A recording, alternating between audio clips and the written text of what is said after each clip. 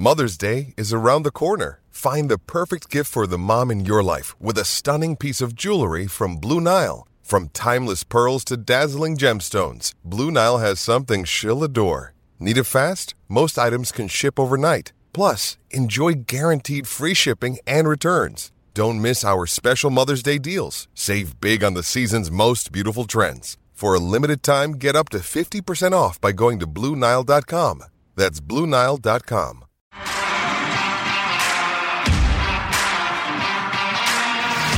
You are listening to Claret and Blue, an Aston Villa podcast brought to you by Birmingham Live. Half soaked for the first 45. It's still playing like a friendly, still pre-season. Very laboured, very casual, too casual. And they need to book their ideas at quick time. I think Smith is right to call them out afterwards. That first 45 was quite a joke, to be fair. The way Watford came about and there was no answer. That Target being hooked off at half time, he went at the races at all. So, plenty of questions to answer. They need a massive response next week against Newcastle. Watford are at it. They just wanted it more. Simple as that. Outmanned, outmuscled in every department. Amy Buendia, he had a rude awakening today. With his club record signing, he got bullied, to be fair. And so did a lot of them. So, I think they need to book their ideas up big time. Big bop on the nose. I called it afterwards. Big bop on the nose they got there, and that can't happen again. In Smith, to him now to make sure it doesn't. Starting at Newcastle next week. Yeah, I've seen loads of almost overreaction on social media today, which always comes with a bad Villa result. That's fair. Get on the beers, Ash. Absolutely, go for it. And I don't want to call Newcastle a must-win because it'll be the second game of the season, and it feels silly to say there's must-win games. But that first game back at Villa Park in front of our fans, the mood will be horrific if we lose that game. Yeah, rightly so. Yeah, Watford had a really good crowd behind them today, and it's going to be even better next week when the Villa boys are behind them. So they can't get below them standards. They can't hit them standards today like they did against Watford. The crowd will be right behind them from the first whistle. Today's out the window. We move on from today. Okay, it stings a little bit now, but once kick-off comes 3 o'clock next week at Villa Park, it's going to be a real atmosphere there. They're going to get right behind the boys, and it's up to them to respond, isn't it, Dan? They need to come out there and give the Villa fans something to shout about. Villa fans have been locked out of Villa Park for too long now, and they need to put on a show. I said before, Watford, I think Watkins coming back in will really help Villa intensity-wise.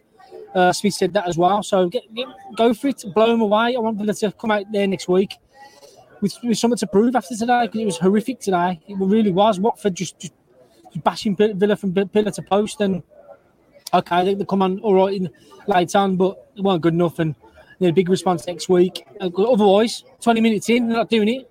The Villa fans going to be on the back. Simple as that. It's always been the same. So, positive for me today was Leon Bailey. I thought he was very bright when he come on in McGinn's goal. So that's a plus point today for me. Defence needs to book their ideas up a little bit. Matt Target weren't at the races. I think Ashley Young could start next week. I thought he handled Sarr quite well today in the second half. So we'll see there. But get Watkins back in. But they need to run themselves into the ground next week. And hopefully the Villa fans will be shouting about 3 points. We'll do a proper in-depth podcast on Monday when we've got more time, because I know you've got a train to catch very soon. Talk to me about the debutants then. Ash Young back for us, Danny Ings in there, Bailey comes on. How did you rate them all? You don't need to go into massive detail, because I said we'll do another podcast, but just a quick kind of summary of each of those for me. Yeah, Ashley Young did really well. He started on the left-hand side, and then when he went back to left-back, I thought he managed Sarr quite well in the second half. I thought that threat was nipped in the bud, personally. The target strong against him. Elsewhere, I thought Buendia really struggled today. He was gobbled up. He wanted too much time on the ball.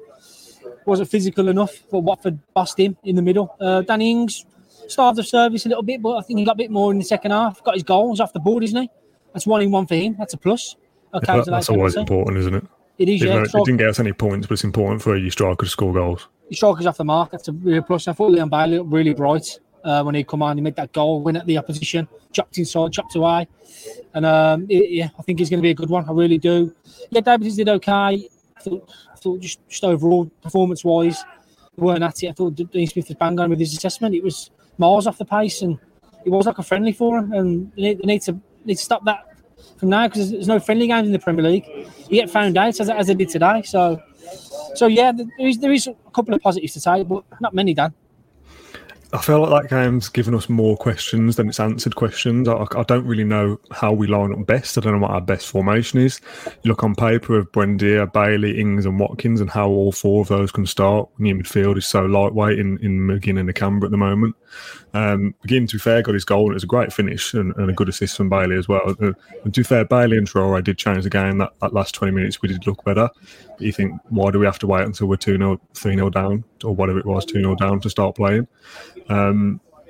Yeah, it's just a frustrating one, and you've got to go and beat Newcastle now, and the pressure is on Villa a little bit to go and do that.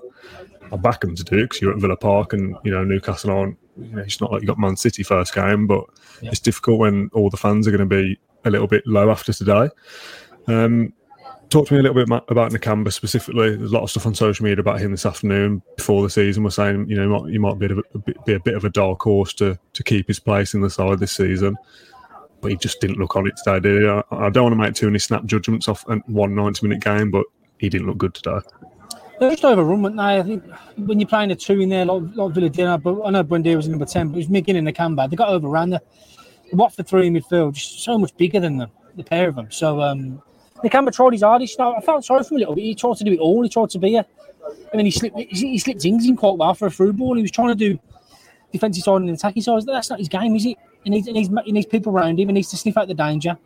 And when Villa wanted to go on the front foot, he was on Nakamba's shoulders to do that. It's not his game.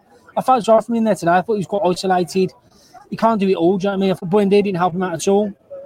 McGinn was here or there. But in the middle of the park, they were bust.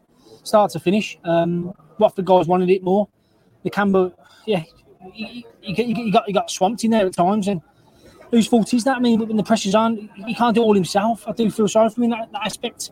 He did try and play, but that's not his game, is it? I think his game is when Villa are playing against the big boys, when they're not having much of the ball, whereas at times Villa tries to go toe-to-toe Watford today, and they got a bloody nose for it. So yeah, I think the system needs to be question marks with the system. He's back to a 4-2-3-1 today. Watkins come back in next week. What happens there is you go two up top. Midfield department, yeah, still short. Douglas Luiz is back in on Monday. He'll help that department, but yeah, still short there. Morgan Sanson, how fit is he? They need as much help as they can get in that midfield area at the moment because it's question marks are there. It's not good enough. Watford are made to look like a Chelsea or a Man City today in there. They really were. Cleverley was one of the best players on the park, and that's Tommy Cleverley from playing for Villa years ago. So just goes to show how short they are in midfield at present. They've got no real ball players in there. No one wanted to get on the ball, and I'll show a bit. Well, nobody was like that today, so there needs some personality there. Too many shied away from that today. Once the crowd got going, the crowd were on Villa's backs. They didn't want to know. They wilted Villa. So yeah, a bit of a reality check, I'd say, Dan. Real reality check. You say they need some personality in there, but do they need some personnel in there? Does this kind of prove that they need to sign another midfielder? Because that system just looks weak as it is at the moment. So what are you doing? You got Douglas Luiz. You're going to bin him off, are you? Or Sanson? What are you going to do with him? You're going to get rid of him? Oh, it's difficult, I know. It is difficult. There is some bodies in there, Dan, but it's having that right type of player, that personality, like I say, to come in, box that midfield, want the ball, demand the ball. There aren't many players doing that at the moment. You can't put that on Nakamba's shoulders. He's a more defensive midfielder. He's your insurance policy when you're going forward. So, yeah, I think today has given these people a question to ask in the transfer window. Does he go back in for a number 8 now or a real top operator in central midfield? That's a question that he'll ask himself now, going back on the bus. So we'll soon see as the window ticks down whether Villa address that. But yeah, big wake-up call needed for next week, Dan. Can Buendia play that number 8, do you think? Because they look better with a 4-3-3 than a 4-2-3-1, I think. Buendia being as a 10, I'm not so sure. You could have Watkins play left, Ings up front, Bailey right wing, Buendia as an 8 with McGinn and Nakamba, Luiz, Sanson, or a new midfielder. I think that third spot is up for grabs. Does that work, or has Buendia always got to be a 10 or a right winger? Can he play a bit of a box-to-box role or not? It's just that physicality, Dan. I mean, yeah, true. They had Watford lads today just bossed him. he's too small to be in there to mix it about a bit. Do you know what I mean? And put his body in. He's getting weights off the ball at times. So I think he does better. He does his damage further up the pitch. He gets space on the right hand side, doesn't he? And he did drop a bit too deep today as well, but then getting the ball off the back four and stuff, and running further up. So it's a tough one to judge at the moment. Let's not forget, it's a new side that's still gelling. It'll take a couple of weeks. But obviously the fixtures, they are kind at the moment. Newcastle next week, then I say Brentford over the weekend. That ain't an easy game anymore, is it? So then it's the big boys come to town. Chelsea go to Chelsea, Man U. So it's going to be a tough old few weeks of it. So get a win next week against Newcastle, get the points on the board, get the momentum back, and also play for again. But they can't be showing signs they did today. They can't be putting in a performance like they did today again or anytime soon. I think it's important not to have too much of a negative overreaction because, like you said, it's the first game. I've sat here 2 or 3 minutes ago and said Nakamba's probably not good enough, but everyone can have a bad 90 minutes, and I'm not just going to write a footballer off for that. We've all said before the season started, we've got to adapt to no Jack Grealish as much as people don't want to hear about it. That was a big saga over the summer. You got 5 new signings in Tuanzebe, Young, Ings, Bailey and Buendia. 3 of those probably start every single game in the best 11. So it's going to take time to gel. But like you said, you've got to show signs that you're stepping forward in the right direction, and there's not reasons to be concerned. You have, yeah. It's boils down to this system for me. It's going to take a few weeks. We know that. And people like Buendia, they still get used to playing with their new teammates.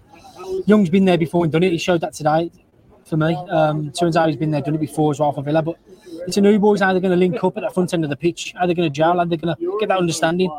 That understanding be developed at Bodymoor Heath. So it's on the training pitch now to the coaches to get the best out of these players and the best system to most effective. So it'll be so intriguing to see how the line-up against Newcastle next week. They did really miss Ollie Watkins today. That press and that harrying the centre-backs, it causes mistakes to happen, and then Villa can capitalise. But I think Leon Bailey really showed signs today. He's just come out of quarantine. He's had a day with his team.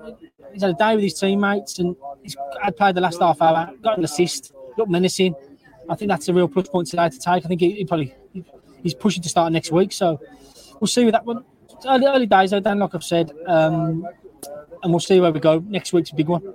Final question before I let you get that train. Does today concern you, or the reason still that you can be positive about Villa's season? No, I'm not going to judge yet. I'm not going to judge at all. Watford had a good crowd behind them today. Some of Villa haven't experienced in a long old while. But I thought that helped Watford today. Salah getting on the front foot early doors and just Target being miles off it as well. So Watford had momentum from the off. So I'm not going to judge them yet. I'm going to probably judge them after Brentford. Newcastle-Brentford, see where we're at there before the international break. And after that, it's Chelsea. And then you get a good idea, good understanding where Villa are at this season. So, I mean, it's all talk about Europe, isn't it? In the close season, European this, European that. Couldn't be further from it at the moment, given today's display. So, a lot to do, a lot of questions to answer. And we should have those answers next week against Newcastle. Lovely stuff, Ash. Thank you very much for your time. This quick kind of post-match reflections, I think we've called it. Just doing a 10-minute, 12-minute Facebook Live after every game. We'll do a proper in-depth podcast on Monday, probably lunchtime. So we'll chat when we've got more time then. Thanks everyone who watched long. We do appreciate it, and we'll be back again at the start of next week. Yep, keep the faith, yeah. Thank you for listening to Claret and Blue, an Aston Villa podcast. If you enjoyed today's episode, then please do let us know. We love hearing your feedback. We'll be back soon with another episode, but until then, up the Villa.